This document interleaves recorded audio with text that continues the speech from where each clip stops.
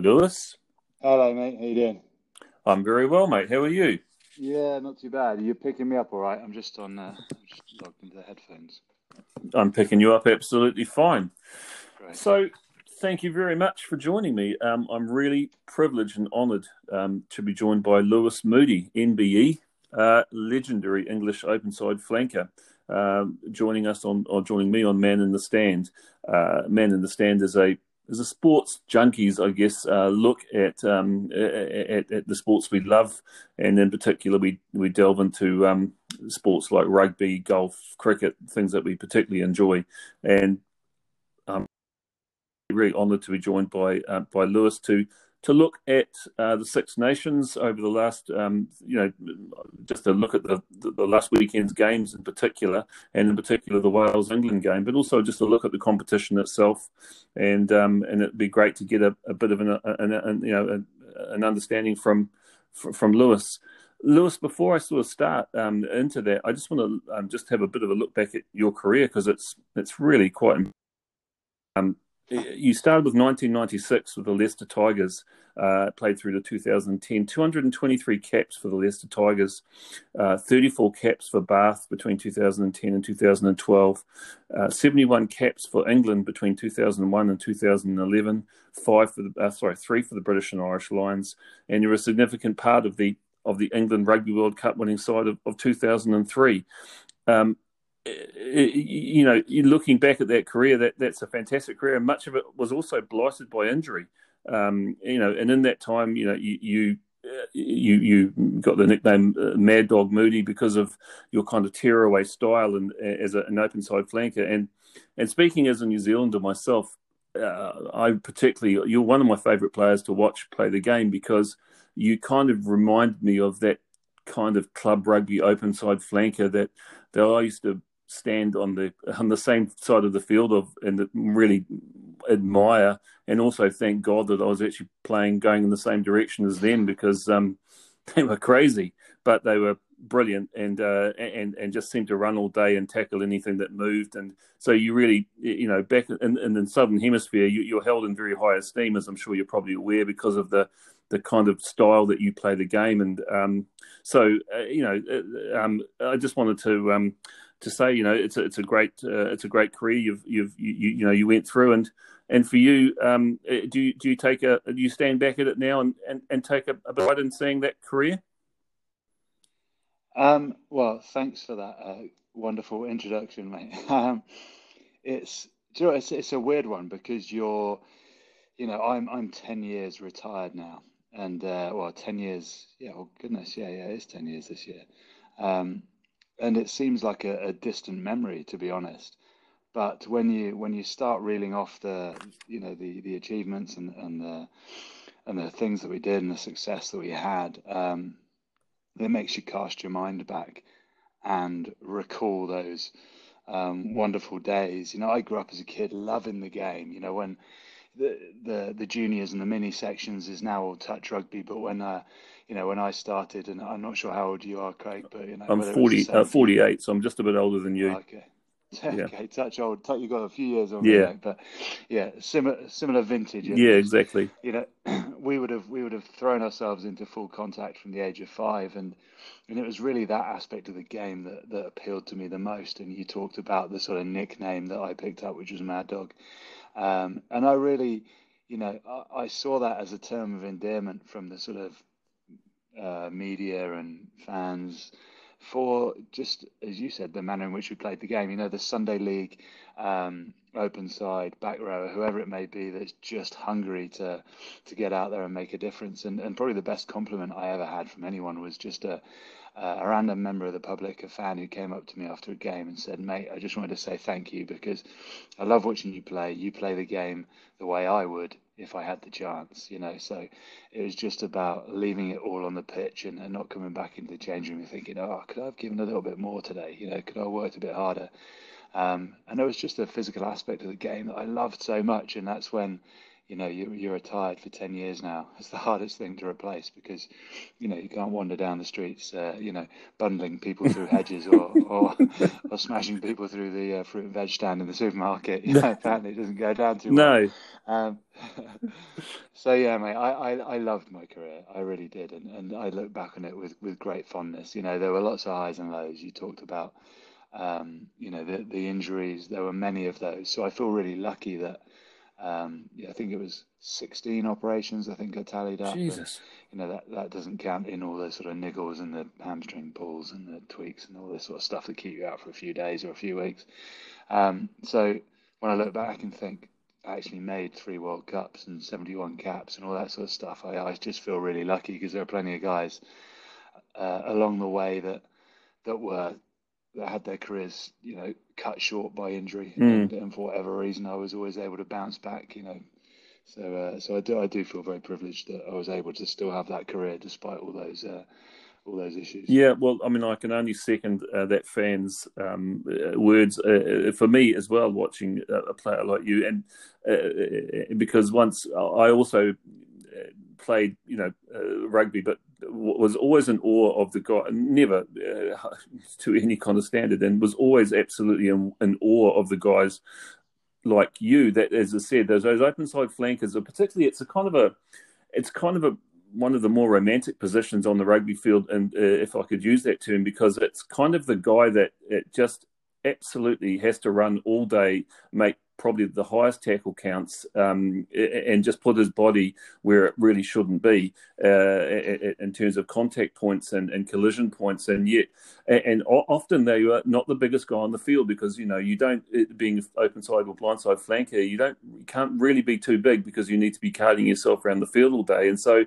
it tended to be that old adage of it's not the size of the fight and the dog in the fight, it's the fight and the dog. And so a lot of the really, I mean, in New Zealand, we have such a dearth of rugby talent, and so I would play club rugby with open side flankers, but a couple of them spring to mind for me, who were not huge guys, but were absolute wrecking balls on the field, and just were just mad, and in a great way, but mad in a great way, and just would put every ounce of themselves on that field to the point. There were one guy I played with in particular was to the point where the opposition just didn't want to know about him. Would be actually the backs would be looking up to see where he was before they got the ball. He'd made that much of an impression on them that they really didn't actually want to be in his sight lines. And so that I know what that fan meant. And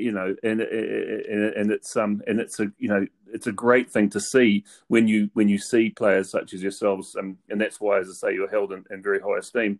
Can I just say, can I look back at your earlier, you alluded to your younger years. Can you just sort of tell me what was your path into the game as a boy, and did you look at other sports? Did you like and play other sports as a young guy? Craig, I loved all sports, mate. Rugby I was introduced to probably first when I was 5. So just a mate of my mum's came over, and her son was joining the local rugby club and was a bit nervous and wanted a friend. So I went along with him. Right.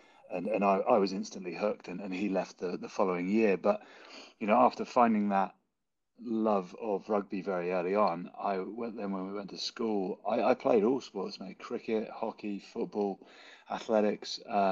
So you were just a sports junkie. You just love sports. Oh, mate, I did. Yeah. I know I don't know. I think sportsmen and women have this.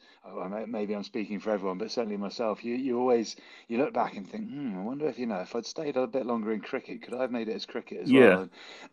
And when I retired from playing rugby, I joined my local cricket club down here, Hinton Charterhouse, and played a few games, still thinking that. The decision I made when I was 16 to do athletics over cricket at school, so I got asked by their first team cricket coach to play. Yeah. I did one game and then said, look, I need to keep fit for the rugby season. So my mind, my focus was already set at that age at 16 by the time I got there on where I wanted to go with my sport. Yeah.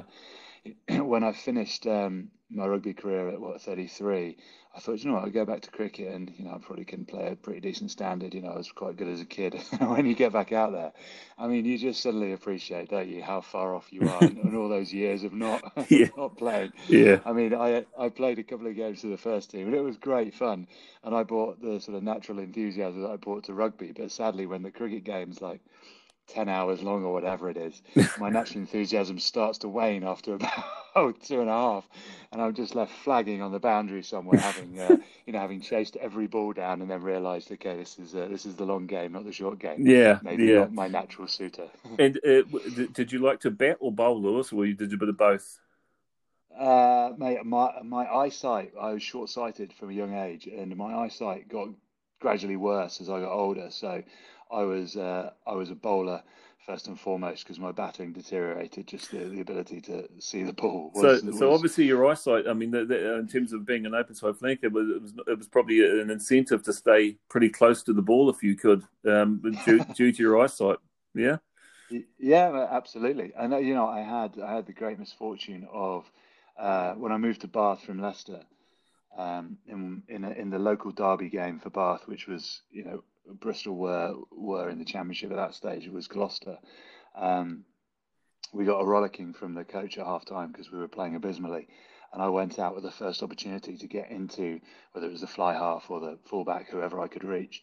And the fullback was the first to catch the ball, a high ball which I was chasing, and he slowed down to set himself up for the kick. At which point I accelerated as I always did do to try and charge the kick down. And he got the ball away just in time. But the follow through caught my arm, and my hand ended up the force of his kick went straight into my eye, and I got I got immediately blinded in the left eye, Wow. and I was blind for 2 or 3 days afterwards, and Wow. thankfully it all came back. But it meant I was left with a scar like you have from any bruising, right? So essentially, my eye went into shock, due to the trauma, and it left a scar at the back of my retina, which meant from as soon as my eyesight came back, I had this like left quarter of my eyesight that became this big white patch, Wow. and had to spend 2 or 3 weeks with the consultants and the specialists at England doing training, and they were like, "Look, don't worry about it because your brain is able to fill in the void." So yeah, I don't notice it at all now, and I didn't, probably a year or two after. But to show you how quickly we were able to recover even back then, and that was 2010, I think. That's I incredible. was I played against you boys 6 weeks later, so the All Blacks I played against 6 weeks later. Having been temporarily blind and left with a third of the eyesight in one eye Jeez. after ill-timed charge time. But yeah, so that's why my bowling is my focus now, mate, not my batting, Yeah, yeah. and slip catching, not standing on the boundary because it takes me about an hour to figure out where the ball is. Yeah, yeah. So when did you first kind of think, Lewis, that hang on, I could actually possibly kind of make a bit of a career out of this, or be paid to play? When did rugby go from being a passion to being something that you could actually perhaps see a way forward for you in? Well, so when I was at school, I think my parents were always worried about what I was going to do afterwards, and I sort of set out on a career in the military, wanting to go through Okay. Sandhurst and all that. Yep. Um, and I was really lucky, I think we're all blessed from time to time with some good fortune, and the coach at my school we had lots of coaches and they were brilliant, but the coach of my first team in the last year was a guy called Ian Dosser Smith and Andy Wolstenholme, two of them, and they both had close connections to Leicester, but Ian so much so that he played over 300 games and was club captain and an all-round club legend. So I had him as my sort of mentor in that final year, and upon finishing my schooling, he just sort of said, "Look, go down to the Tigers pre-season and see how you get on." But prior to that happening, you talked about when did you see the moment, when you thought you could maybe make it. Obviously for me, rugby didn't turn professional until was it, the World Cup 95's Yeah. deemed to be that turning point, right? But so the summer of 96, Yeah. that 96 season was the first real professional season here in the UK, Yeah. the first fully professional season. And so it was never a career path as I was a kid coming through, which is why I chose the army. But I remember at the age of 14, my dad took me to Twickenham to watch a game because obviously I loved rugby. Um, and we watched England Wales, and it was when Paul Thorburn was playing, wonderful kicker for Wales and captain. But the team were just appalling at that stage in time, and England absolutely hammered them. And I was a centre until I was 17, so Okay. Will Carling was my schoolboy hero. And I remember leaving the game, and it still sticks with me to this day. And Dad asked me the question. He said, did you enjoy it? Yeah, I loved it, Dad. Do you want to come back? Yeah, I definitely want to come back.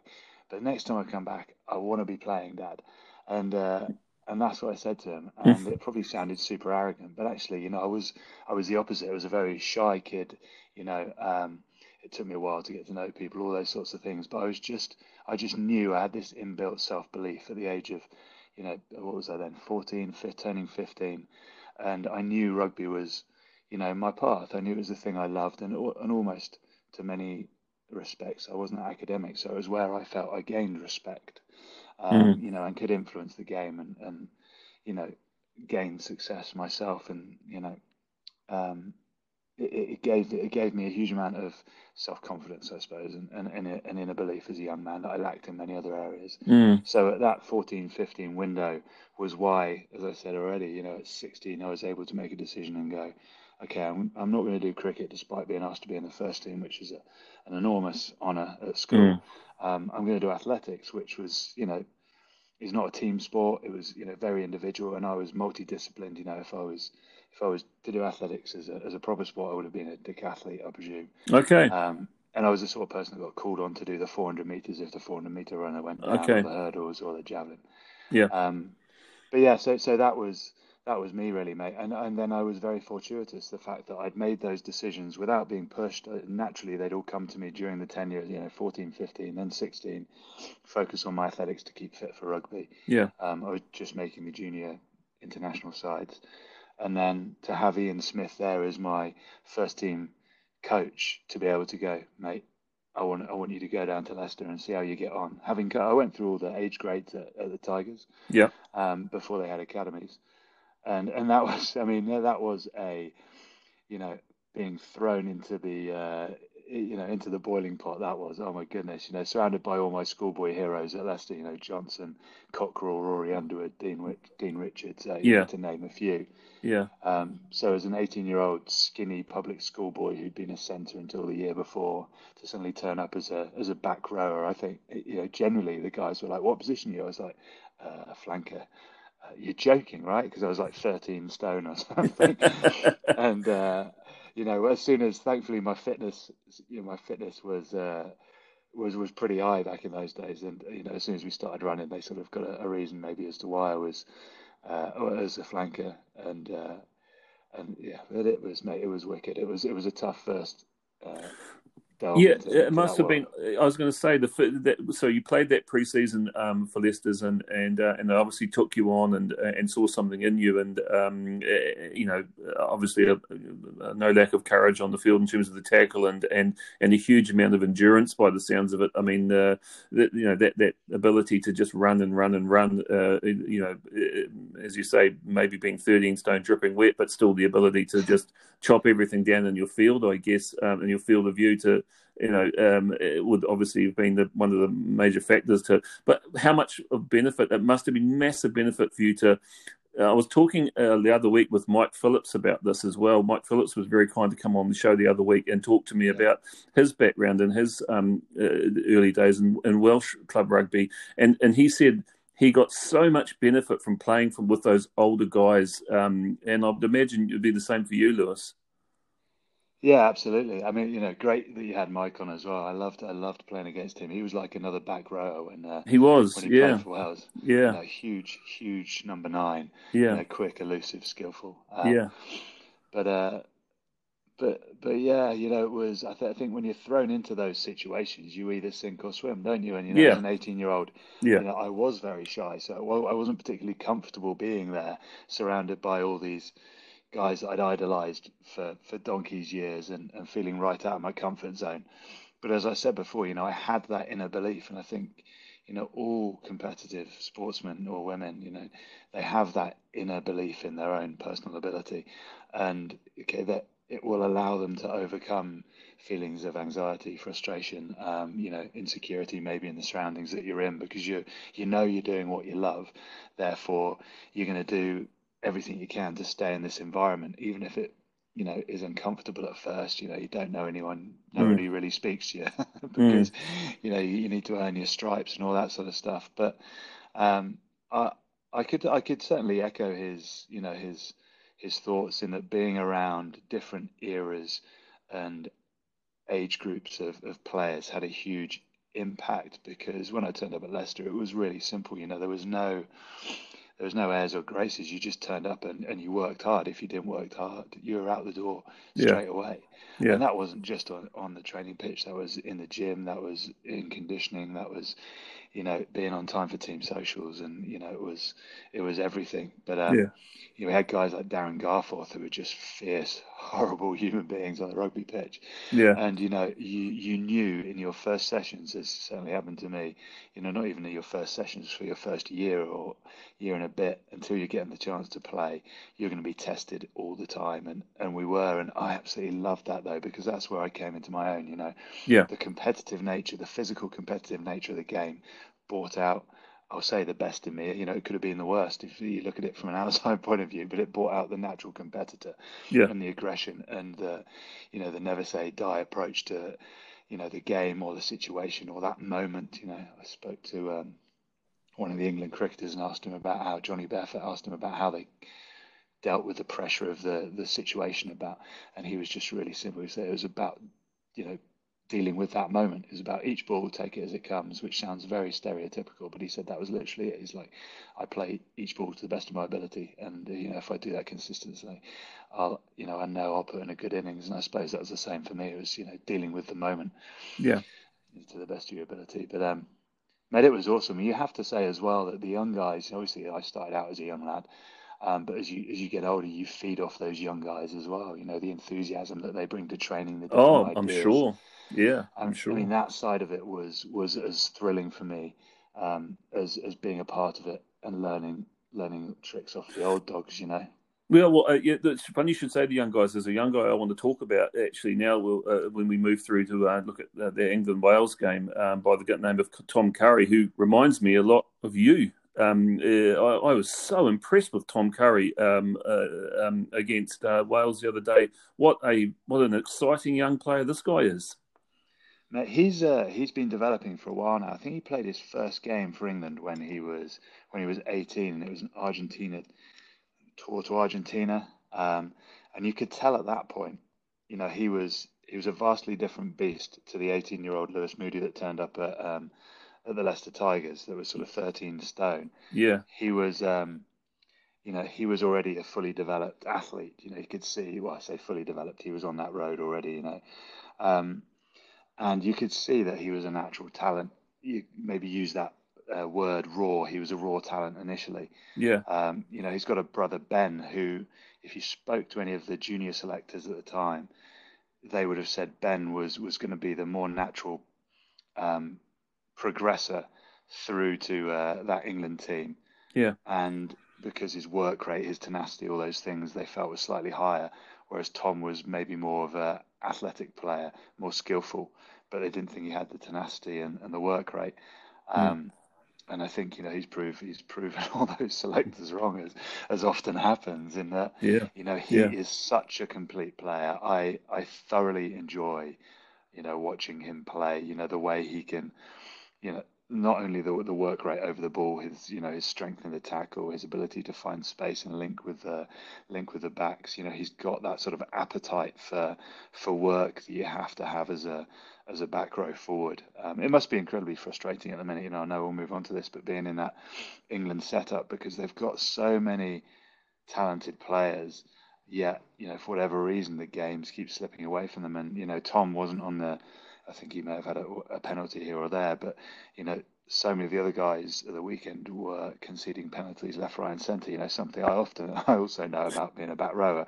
As part of, it was, I don't say part of your job, but it was part of the territory. You always sort of you worked on that white line, and trying to fight the balancing act. Richie McCaw always seemed to get it spot on. I don't know how he managed it because, Yeah. I more often than not seem to fall on the other side of it. I'm going to blame the colour of my hair. The light blonde hair gave me away, whereas Richie could cover it up. But, Yeah. um, Yeah, but I you know, think I I think go you're on. right, Lewis. I think you're right about Tom Curry. I think he's such an exciting player, and I think you're right about the English team, and we will get into that because I do think there are a number of those English players who are really really exciting, and I want to get into that actually about how they played the game against Wales. But before I get into that, I just want to just talk about the other game of that weekend, the first game of that weekend. So let's move on to the games themselves. So Ireland played Italy in Ireland. No, sorry, I beg your pardon. It was in Italy, wasn't it? And we came out the victors 48-10 against Italy. Now, this was always a bit of a dead rubber, but I've been asking some of the other players. I talked to Jordan Murphy and I talked to Mike Phillips, and I'm going to ask you the same question. What are your thoughts on Italy at the moment? And just they've been in this competition now for a number of years. I have some pretty strong thoughts about Italy because I liken the experiment of Argentina, who joined the Rugby Championship a number of years ago and were basically the whipping boys for Australia, South Africa, and New Zealand for a couple of years, and then they got a bit better, and then they rolled Australia, and then they rolled South Africa, and last year they rolled New Zealand, and they are now Argentina are a properly good team who can beat anyone in the world on their day, and I contend that's because they've come into the Rugby Championship. And I haven't seen the same thing from Italy, and I just feel that it's a bit of a failed experiment. But I want to know what you think, Lewis, from having played against them and seeing them and seeing them now, where they haven't now won a Six Nations game for 30 games.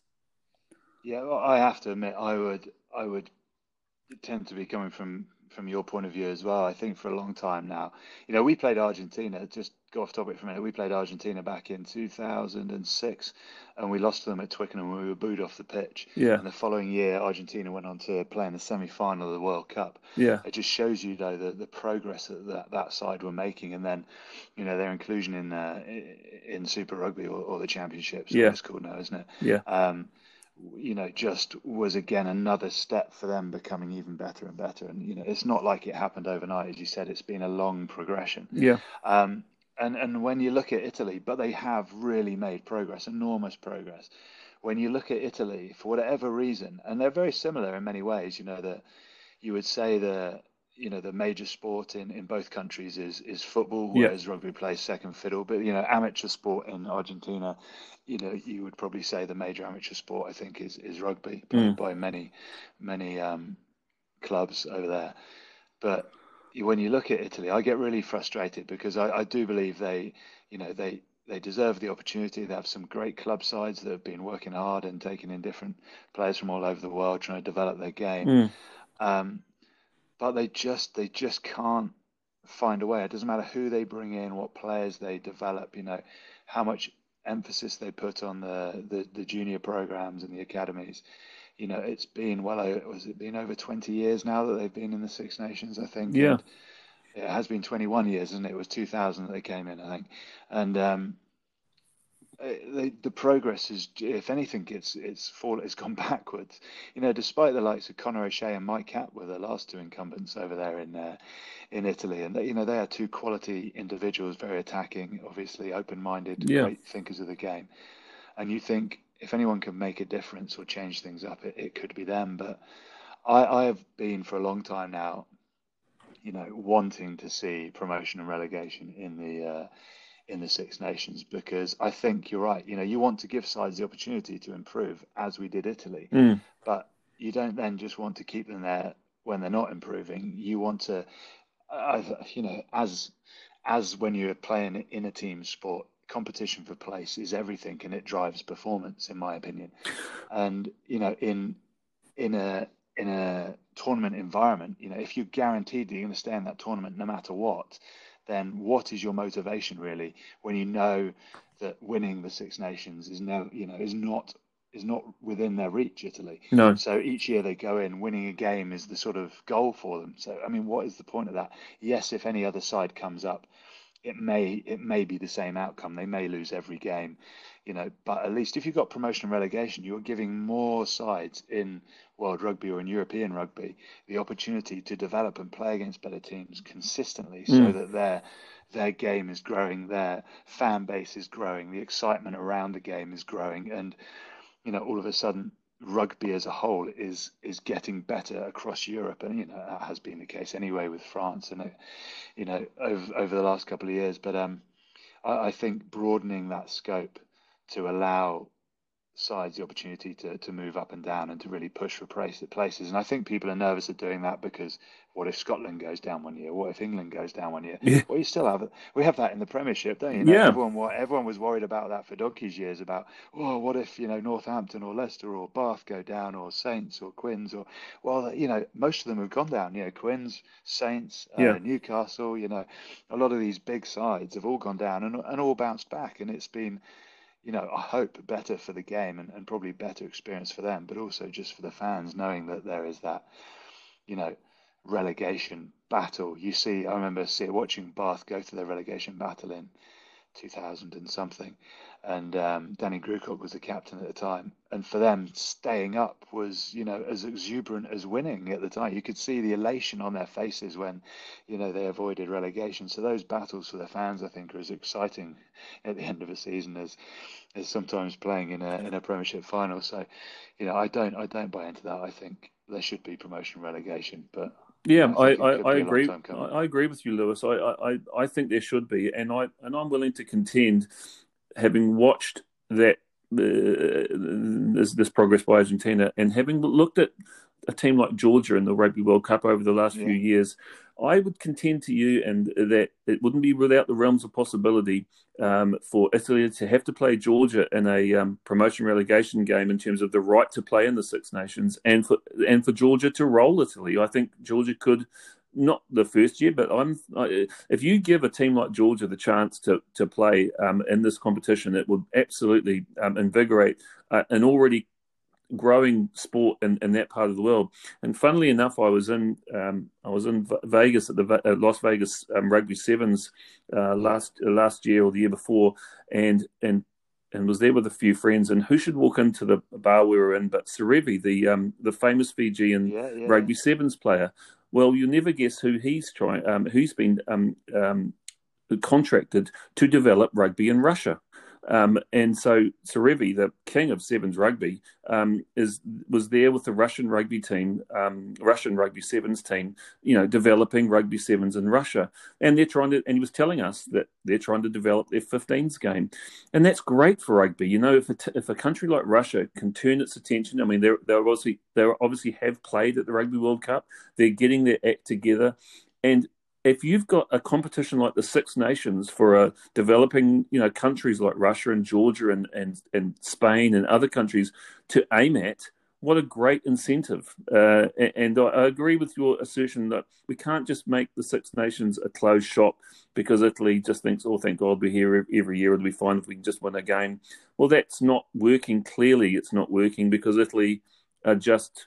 And as you say, there's been South African coaches. There's been New Zealand. John Kirwan was a coach for a while. There's been rafts of coaches through that Italy system. It's never going to be the main game in Italy. In Italy, that's fine, but it's never going to be the main game in Argentina. And yet, Argentina, I will tell you this now. I think they'll go very deep in the next Rugby World Cup, and I think for a team like Georgia, Russia, Spain, who all these countries to aim at something like a Six Nations berth and have to play off for it, this can only be good for rugby.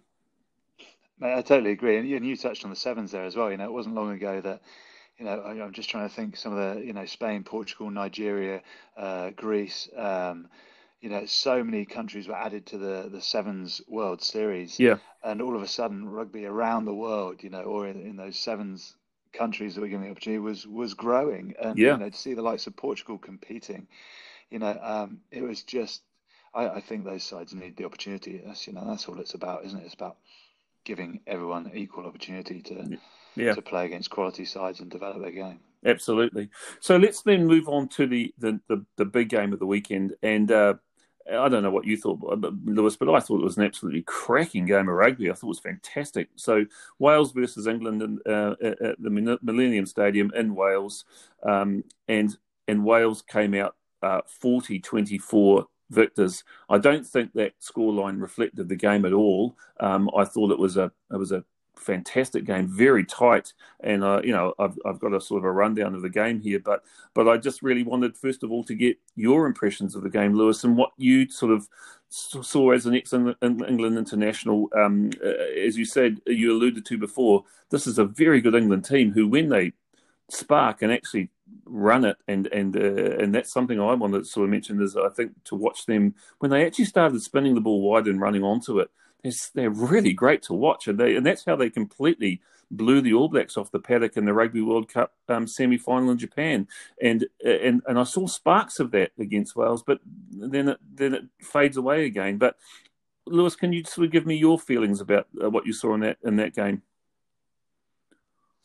Yeah, absolutely. I mean, it was always going to be a game. Wales at home. It's the Principality now. In Cardiff, Yeah, is always a tough game for any Englishman, and irrelevant of crowds or not. Um, but England came in having obviously lost to Scotland in the first game, beaten Italy. Okay, great. They knew they had to impress, and they knew they had to change things up because I think that one of the areas that they really struggled against Italy was not being able to adapt to their game at all. They had very few attacking chances. They kicked a lot of the possession away that they had and just allowed Hogg and Scotland to keep playing down their own half. I thought Scotland played a brilliant game against England, and hats off to them winning the first time in mm, 38 years. Um, and going into this game, I really expected England to come out and play, and actually they did. They played some really good rugby at points, and as you said, when a couple of times during the game that they created some really good attacking opportunities. There were also several times during the game where I felt we were needlessly kicking the ball away again for absolutely no reward, mm, and that's been a really frustrating part of England's game for a long time. Of course, kicking is a part of the game and the strategy of playing, keeping the opposition pinned down in their own 22, make them play out, or put the high balls up and contest them, try and win them back. Um, but there was just the pointless kicking just frustrates me when England, they're in a strong attacking position. They've not had much territory. You kick the ball back to the opposition, and then you spend another 5-10 minutes defending. You could see when England kept hold of the ball, they built multiple phases. They got the big ball carriers going forward. I think the loss of or the lack of inclusion of Manu Tuilagi, is a game changer for England because they haven't found the ability to replace that sort of go forward in midfield yet, and we've seen the toing and froing of changes in the centre pairing with Farrell and Slade coming back in. We had Ollie Lawrence, we've had other Jonathan Joseph, other different combinations in there for a while, and they've not quite found the way of getting that same go forward without him in there. But that being said, England came out and I thought played really well in the first half. They weren't on the right side of the score line, but they were very close. Farrell kicked his goals, and you're listening to the commentators and watching the game. You could see that the penalties, and you could see that the referee was starting to, was not going to be on England's side that day, and the penalties were starting to grow. And if at half time they could have cut out the penalties in the second half, gone, look, lads, the referee, for whatever reason, we can't get him on our side, so let's keep on the back foot. Let's not push the offside line. Let's not go for those 50-50 balls. Let's just trust our defence, which was pretty solid, for the majority of the game, by that last half. And yeah, but for whatever reason, come the second half, it felt like England just capitulated in that sense. They got, they dealt. It felt like they dealt with the frustrations of whether you believed the the first try for Wales should or shouldn't have been. In my opinion, do you know what? Fair play to Biggar. He saw the opportunity, he took it and executed it brilliantly. And England, I couldn't understand. Yes, the captain has to pull his players in, but there should always be at least one or two players that are keeping an eye on what's going on. So as soon as that huddle breaks up, you're sprinting into position to cover off any chance the opportunity has or may have got from that breakup. And you saw it on the right hand side of the pitch with England. And I think it was Watson and someone else, maybe Daly, sprinting to cover that. Yeah. But that left hand side was not given the same attention. So great credit to Wales. I think that was solely down. Yes, you can argue the ref didn't give him time, but as a professional athlete, you have always got to be aware. It's just that simple. That you shouldn't take your eye off the ball. It's like turning your back to the opposition when a penalty's been given. It just should never happen. Well, I thought that England. Well, I thought that when that happened, as you say, that was kind of after about 15 minutes. It was a really close arm wrestle at that stage. It was 3-3. yeah, Honours were pretty even. England had made some telling runs, as had Wales. The defence was willing, and it was kind of the game that we all thought it was going to be. And then, as you say, Dan Biggar takes his opportunity, looks up, and kicks it to the corner, gathered by Josh Adams, and he scores it, to make it 10-3. And as you say, what also was, I thought, was really fascinating was the fact that England actually, the next 15 minutes, they went. England were excellent in the way that they never let their head drop on that, though. They came back, and they scored a penalty. Then it sort of went back and forth, then again for a while. And at half time, they were 17-14 down. England was 14-17 down, but all the momentum in the last 10 minutes of the first half, I thought, Lewis, was kind of with England. I don't know what you thought. no, 100% agree. Yeah, absolutely. Yeah, they were building nicely. You're right. And like the professional side that they are, and the incredibly talented side that they are, they were able to deal with that and just put it behind them. Even though they then had the Lewis Rees-Zammit try as well, which they were just able to put that behind them and carry on with their jobs. Owen Farrell made some good decisions, I thought. At times kicking to the corner, at times taking the points when they were on offer, just kept the scoreboard ticking over. So come half time, they were, as you say, in not necessarily in the ascendancy, but it felt like they had the momentum going into half time, and all of a sudden, things could have been very different. And actually, coming out the other side of half time, Craig, they fought back, and it came. What was it, 24 all at one point? I think 24 all at one point. Yeah, it was. I mean, so I want to get into that second half in a minute, but I just want to pull you back on that knock on. That I don't think that was a knock on. Sorry, I beg your pardon. I don't think that wasn't a knock on. I mean, how can that not have been a knock on? I thought that was. I mean, I thought that was an awful decision. As a neutral, I'm looking at that game, watching it for the game itself, and I thought, how can you not rule that as a knock on? What did you think? Well, it felt. I go with gut instinct. It felt like a knock on, didn't it? Yeah, it did. So it looked like a knock on. Yeah. I'm certainly not the person to speak to when it comes to the idiosyncrasies and the finer detail of rugby laws and all that side of things. But it looked like a knock on immediately. You can see the player, Zamet reacted to it and went, oh, "Okay, yeah." Yeah, even he looked like it. Yeah, even he'd thrown Yeah, his head up and thought, "Oh no." I mean, look, I'm the same. It gets down to physics almost at that point because yeah, the ball. I mean, Josh Adams chips it through. Rees Zammit tries to gather it. It goes. I don't see how you can be running forward. It hits your hand, and the ball travels backwards. It went down onto his leg, and then yeah. and then fallen off his leg. But at the time that it went from his hand to his leg, it kind of has to be going forward. I wonder, Craig. I wonder what. So one of the things I was thinking about with this, and I don't know the answer to it, is obviously when you're kicking the ball, you're dropping it onto your foot. You're essentially sort of dropping it forward, right, to kick it. Yeah, yeah, So I'm wondering because if it had hit, so when he touched it, the ball comes down, goes onto his leg, and then hit the England player behind him. I wonder if the ball had hit his hand and then hit the England player, whether it would have been deemed a knock on. But because it hits his leg, it's almost like he's still in control. Well, he clearly wasn't in control of it, but he's then able to kick it as I, you can. I can sort of understand why they get to the decision they do. I can sort of understand it, but if you're looking at the finer detail of the laws and all that sort of stuff, now I don't know what that says, and I suppose that's the beauty of rugby, isn't it? There's so many flipping laws or rules or whatever we call them. I can't remember now, Yeah, but there's so many of them that they're open to um, debate sometimes, and that's the frustration around it. But I think when we all looked at that, we went, yeah, it's a knock on, yeah, yeah, and how you can then go and slow it all down and go, yeah, actually no, that was fine. It is what it is. But hats off to Wales again because they did what you should do and any professional would do. You played to the whistle and they yeah. took the opportunity. They scored. Yeah, Liam Williams scored a good try, and as you say, that they kept the whistle.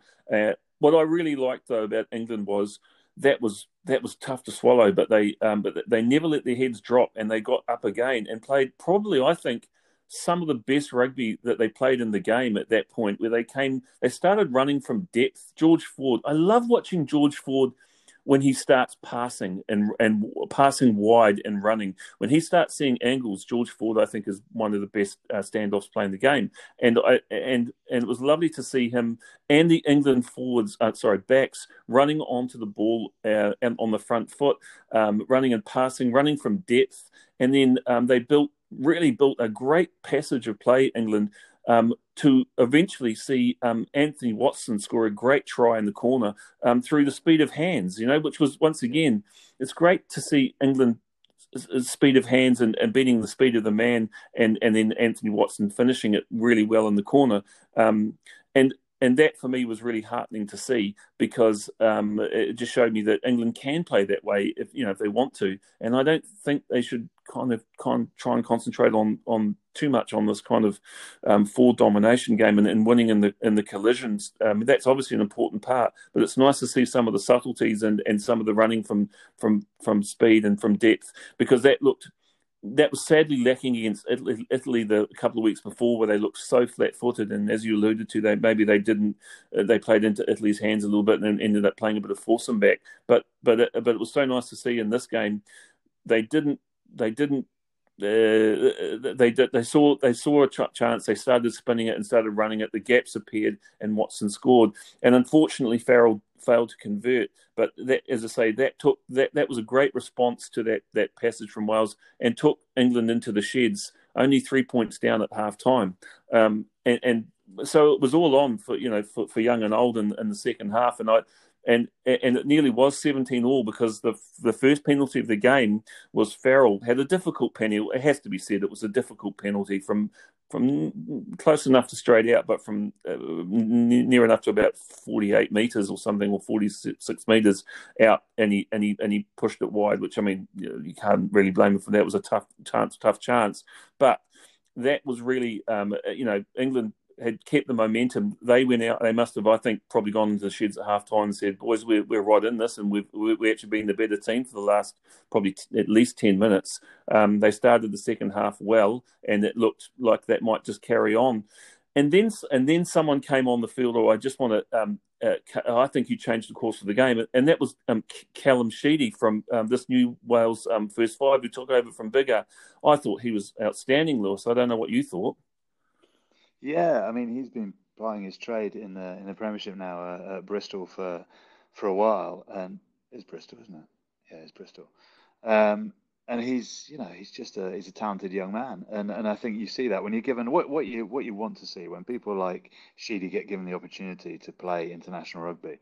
You want to see them take it and make a difference, right? Whether it's Yeah, the young guy coming through, whether even if you're in the team, and okay, maybe if it's not the guy in your position who might be playing that day, but if it's the other guys around you, that are coming in, the young lads, you want to see them take that opportunity. You don't want to see them, stumble. So I think that's why it was so fascinating to see how Sheedy got on, and he played a brilliant game. He's clearly very confident.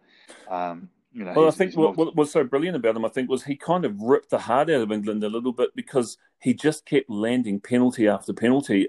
He was quite nerveless in his kicking. I mean, that's a pressure cook environment. The Triple Crown's on the line. You're up against a team, it's a very good English team. You know, your team's going well, but you're a young guy, I thought he was superb because not only did he kick nervelessly and he was 100% from penalties and conversions when he came on by the end of the game, but he gave the Wales kind of back line a bit of front forward football, and he gave them a bit of direction that I'm not sure that Big R gave them in the first half. So I thought he was. I mean, as much as I thought that Tom Curry was outstanding for England, I thought Callum Sheedy was outstanding for Wales. And then the 47th minute, after a sort of a good build-up of play, Wales, they kind of got on the ascendancy for a few minutes, and then Kieran Hardy caught England napping again with another quick tap. Instead of a quick kick to the corner, Wales were awarded a penalty about 10 metres out, and everyone, I think the England team expecting the scrum to happen, and he just tapped the ball quick and burrowed through for a try, which once again, talking about teams, maybe not taking things for granted. England were caught napping there, weren't they? They were, do you know, and it was a great opportunist try, wasn't it? It was a classic scrum half poacher try. Yeah. He saw the gap. There was a couple of England players who were slow up off the ground, slow to get back.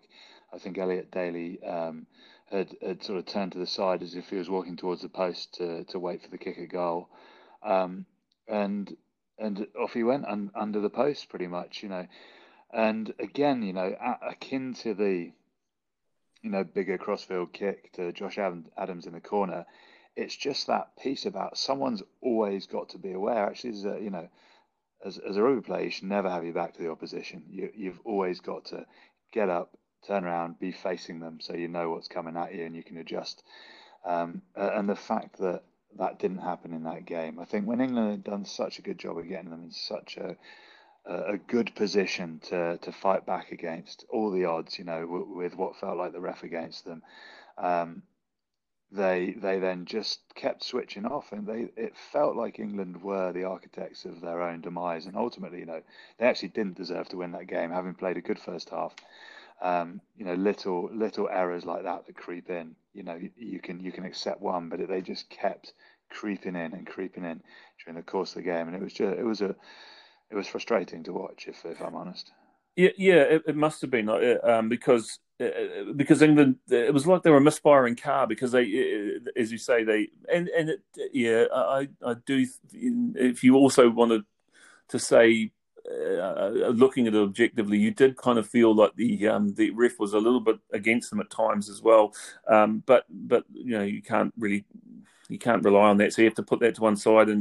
But England were at times, once again, they never. Full credit to England, though. They never let it drop again. They came back again, and then Ben Young scored a great try himself in the 60th minute. And after a huge phase build-up play, Ben Young's dash from the ruck and scored a great try that dragged England right back into it again. Like they never let Wales. They never dropped their heads and let Wales get away. And it must have been, as you say, frustrating to see because you think, well, if England could actually string this together for more than sort of 5 or 10 minutes at a time, they would probably have won that game. But you have to say Wales also. What was really impressive about Wales was everybody knew their job, absolutely what they had to do. You know what I mean? Well, they just kept cool heads, didn't they? And there's never going to be a lack of effort or a lack of skill from this England side. And I think that's what's frustrating because you're right. They did keep bouncing back and they clawed themselves into it. But then they kept sort of undoing that good work, Yeah. And Wales were the exact opposite. They were just steady and consistent the entire game. They relied on their defence. The defence was solid. Yeah, they gave away a couple of pens, but nothing much here or there. And they just stuck to what they were good at, and they made it really easy for themselves. And ultimately, they just sort of let England create their own downfall. Sides are going to score against you at international rugby. Yes, defences are very good now, but teams are going to score during the course of the game. If you can limit the ability for them to get other points on the board, that's what's going to be key for you, because you're going to get more opportunities during the game. And that's what Wales did. And it's what England failed to do and ultimately cost them towards throughout the whole game. Yeah. But certainly towards the end, where we got in really good positions and then conceded a penalty. Defending really well in our own half, give away a penalty. I mean, it was. I've been there, and I've been on the other side of this, where I've been the person giving away a penalty, so I totally understand where the frustrations come from. But you normally have on the pitch an individual, whether it's your defensive captain, whether whoever it might be, there's someone that brings the team in, and it's sometimes a couple of players, and go, lads, look, the penalties are just too much. Just no 50-50s. That's normally the call that comes in. Okay. No 50-50s. You stand off and you just trust your defence, and you go with 14 men. If an international side can get through 14 players, on their feet, they're going to be a very talented international side. So, don't give them the opportunity. Eventually, they'll knock it on. You'll get a turnover through a quality tackle or a big hit, or a nice turnover, a nice jackal at the breakdown. So, and that's where the frustration came for me, because it was just the silly little pens that were just unnecessary when we had the ball and when we didn't have the ball. Okay. So, I think you've summed it up well, actually, for the last quarter of the game. I mean, but with that try and conversion, it was 24 all with 18 minutes to play. So it was, this was all up for anyone here. But I think you've just summed it up well. Just from that point on, England kept on giving away silly penalties. Sheedy just kept on slotting them. He hit these beautiful, almost like a draw shot on golf. He'd just draw the ball through the posts, and so Sheedy kept on slotting penalties. And England kept on giving them the chance to get them, and so they went from 24 all down, then 27-24, and then Sheedy scored again, and then there was a goal line scramble where Wales had pressed and found a way through, and Josh Adams had chipped it through for Rhys Zammit, who couldn't quite gather the ball, and then ended up being a scramble on England's try line, which England knocked the ball forward with only a couple of minutes left, and Wales scored a try from there to make it 40-24, which I think really, that was really tough. That was tough on England. They'd scored it's a couple of really good tries later in that second half, Wales, and they really, as you say, they turned up the pressure on England, and England just, I think, couldn't quite live with Wales in that last 10 to 15 minutes. They just struggled, and I felt that that was, as you say, that was the kind of the difference really in that last sort of the last sort of 18 minutes of the game. Wales just heaped on the pressure, scored points relentlessly, and really found England out a little bit towards the end there. So Lewis, looking forward in the competition now, we know that obviously through the COVID, France and Scotland didn't play their game, but France is obviously a very exciting team as well, and Wales was kind of written off as a team in this competition before because they were saying like they call them Dad's Army, and these guys are all old and they've seen better days. Looking at what you've seen so far, who are you impressed by, and who do you sort of see? Can Wales go from the Triple Crown and go and win the Grand Slam, or do you think this young French team is maybe a bridge too far for them? Well, do you know what? You have to say that Wales have built some brilliant momentum, having come off the back of last season, where I think they had 8 consecutive defeats at one stage, and Pivac was doubtful as to whether he'd continue. All of a sudden, turning it around and being 3 from 3. I think credit to them. I see no reason why they can't continue, because momentum and confidence is on their side now. Whether obviously the Italy game will be will, I'm sure, be an opportunity to rest some players and get some younger, fresh legs on the pitch for a run around as well to see what the new talent and new crops coming through is like.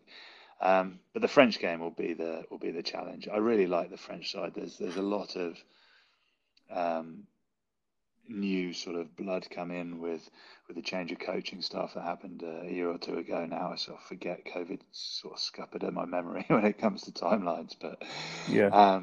they've looked really exciting, and I don't think, they've been up and down now for a few years, having been unbelievably consistent for the best part of over a decade. Winning Six Nations and Grand Slams left, right, and centre.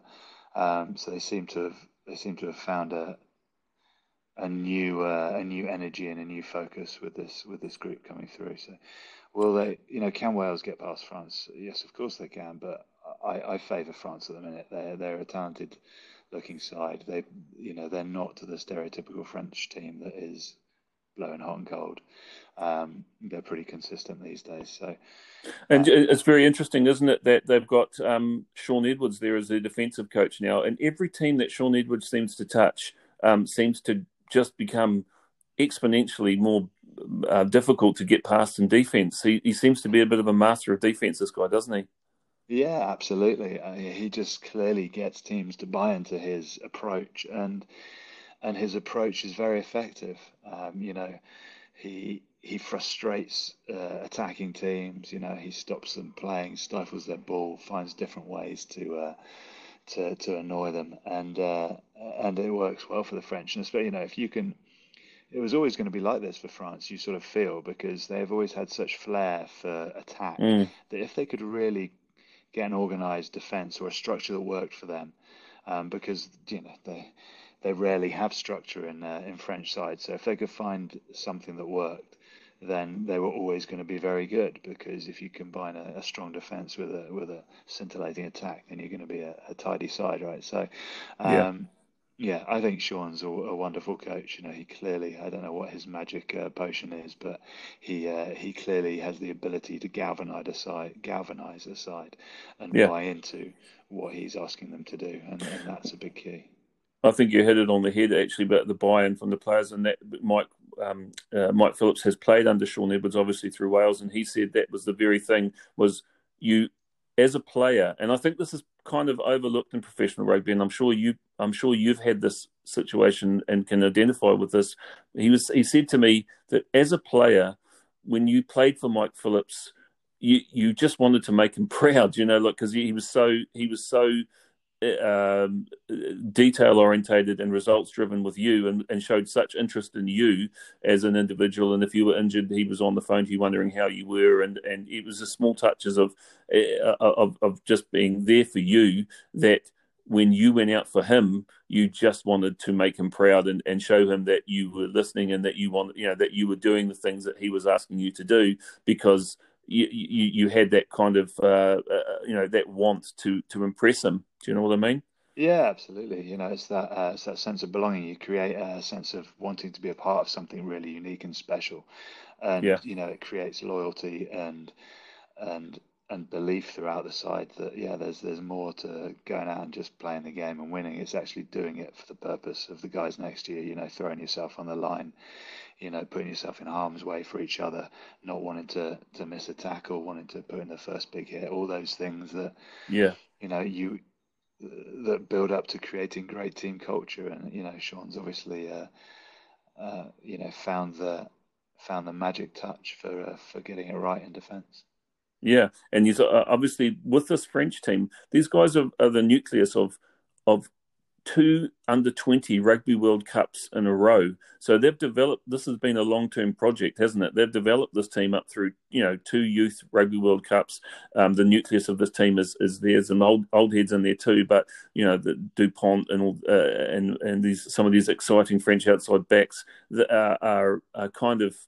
Have been built with a reason in mind, and being aimed at at a real tilt at the Rugby World Cup.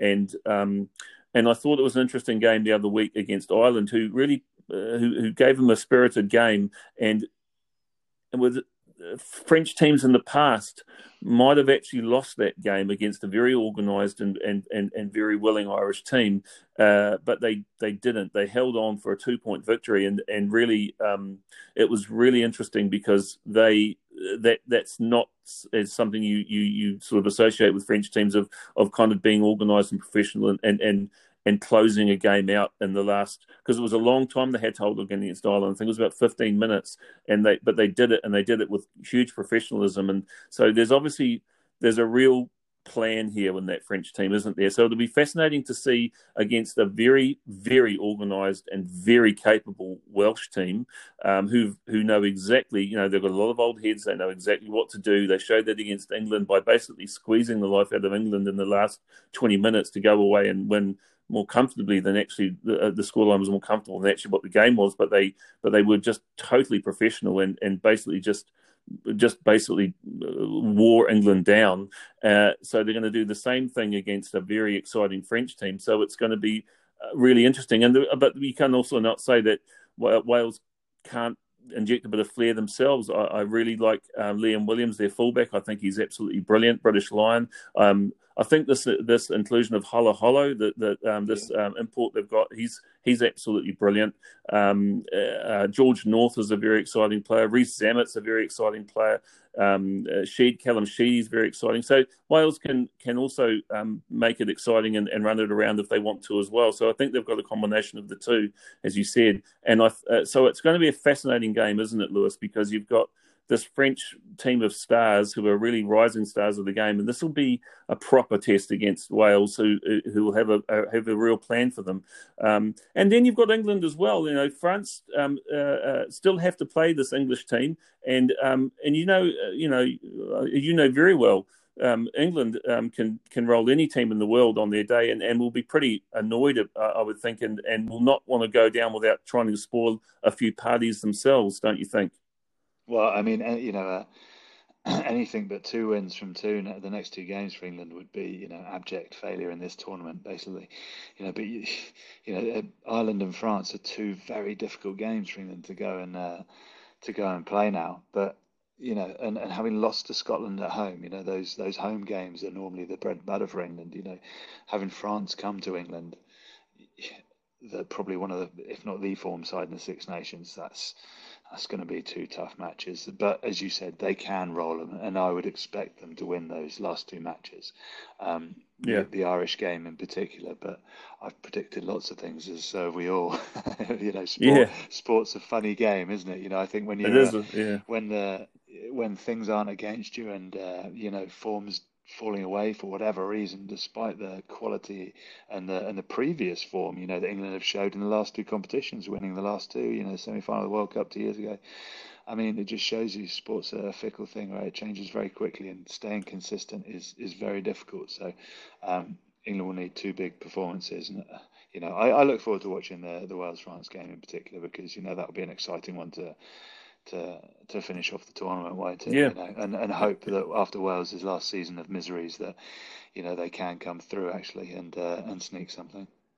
Yeah, it's really building up to a really good crescendo, this competition. It's been a great competition to see, and as you say, momentum's a big thing, and Wales have definitely got that, and so have France and England. We're going to have to find a way to rebuild it again. Just before we finish, Lewis, I just want to ask you about Mario Itoje. And there's been a bit of talk of him about, possibly, a Lions captain. Would you look at Itoje as a Lions captain? I think he's a wonderful player, but I'm interested to know what you think of Itoje and possibilities of that kind of role for him. Do you know what I would? I think I touted him as a Lions captain before the last Lions tour back, whatever it was, 2017 now. Right. And he, even as a young man then, having played a handful of international seasons, you just feel he's got that sort of natural leadership quality, for me, akin to Martin Johnson, where, he just has natural leadership. He's the bloke leading by example. Yes, he gave away a few penalties at the weekend, but he was in the opposition's face from the word go, applying pressure to the scrum half, charge downs, turnovers, big tackles, carrying the ball hard. and he's an inspirational bloke to watch. So goodness knows what he's like to play with. Mm. So for me, sometimes, and especially on a Lions tour, when you come together for such a short period of time, actually, it's not about having you know, the the greatest reader of the game or anything like that. It's having a bloke that's going to inspire you to win and that makes good decisions. But decisions are made collectively. Yes, the captain is the person at the figurehead, but he's got a leadership group around him of information that's going to be drip fed to him. If the kicker wants the points, he thinks it's in his range, he's going to put his hand up. If they think they can put it in the corner because the scrums, the line out's strong, then they will. If they want to, you know, and for me, Itoje's the sort of character that he just leads naturally, and I would absolutely have him as a Lions captain if he's playing well enough through this tournament. Which, he did play well at the weekend. Yes, he gave away a few penalties, but he's the sort of tenacious character that pushes your team hard and expects more and Yeah. demands high standards. But who'd count Yeah. against the old stager Alan Wynne-Jones holding out Oh, for he was. Oh, holding he out is for one so. more? God, that guy is so impressive, isn't he? Yeah, I he mean, is. he's amazing. That guy. Yeah, he is. I mean, I have no idea how many caps he's got now, but it is a hell of a lot. And to be able to play that many Test matches in that position and be that consistent, it is quite remarkable. And the way that he does it as well, he's such a humble, nice bloke behind the scenes, and just so fiercely dedicated to his team as you'd expect on it. Yeah, just I've got a lot of time for Alan Wynne-Jones. But Yeah. but Yeah. yeah, in answer to your question, yes, I'd 100% have Itoje as a candidate for Lions captain because I think he's got all the qualities. Yeah, I do too. Well, look, Lewis, I'm going to leave you now. I've taken up way too much of your time, so I really, really appreciate. Thank you so much for coming on, Man of the Stand, and talking about this really interesting tournament with me. It was nice to talk about your career as well and look back. I really appreciate it. So, thank you very, very much, and I hope the listeners enjoy it. Pleasure, mate, and good luck with the rest of the podcast. Take it easy, man. Thanks, mate. Thank you.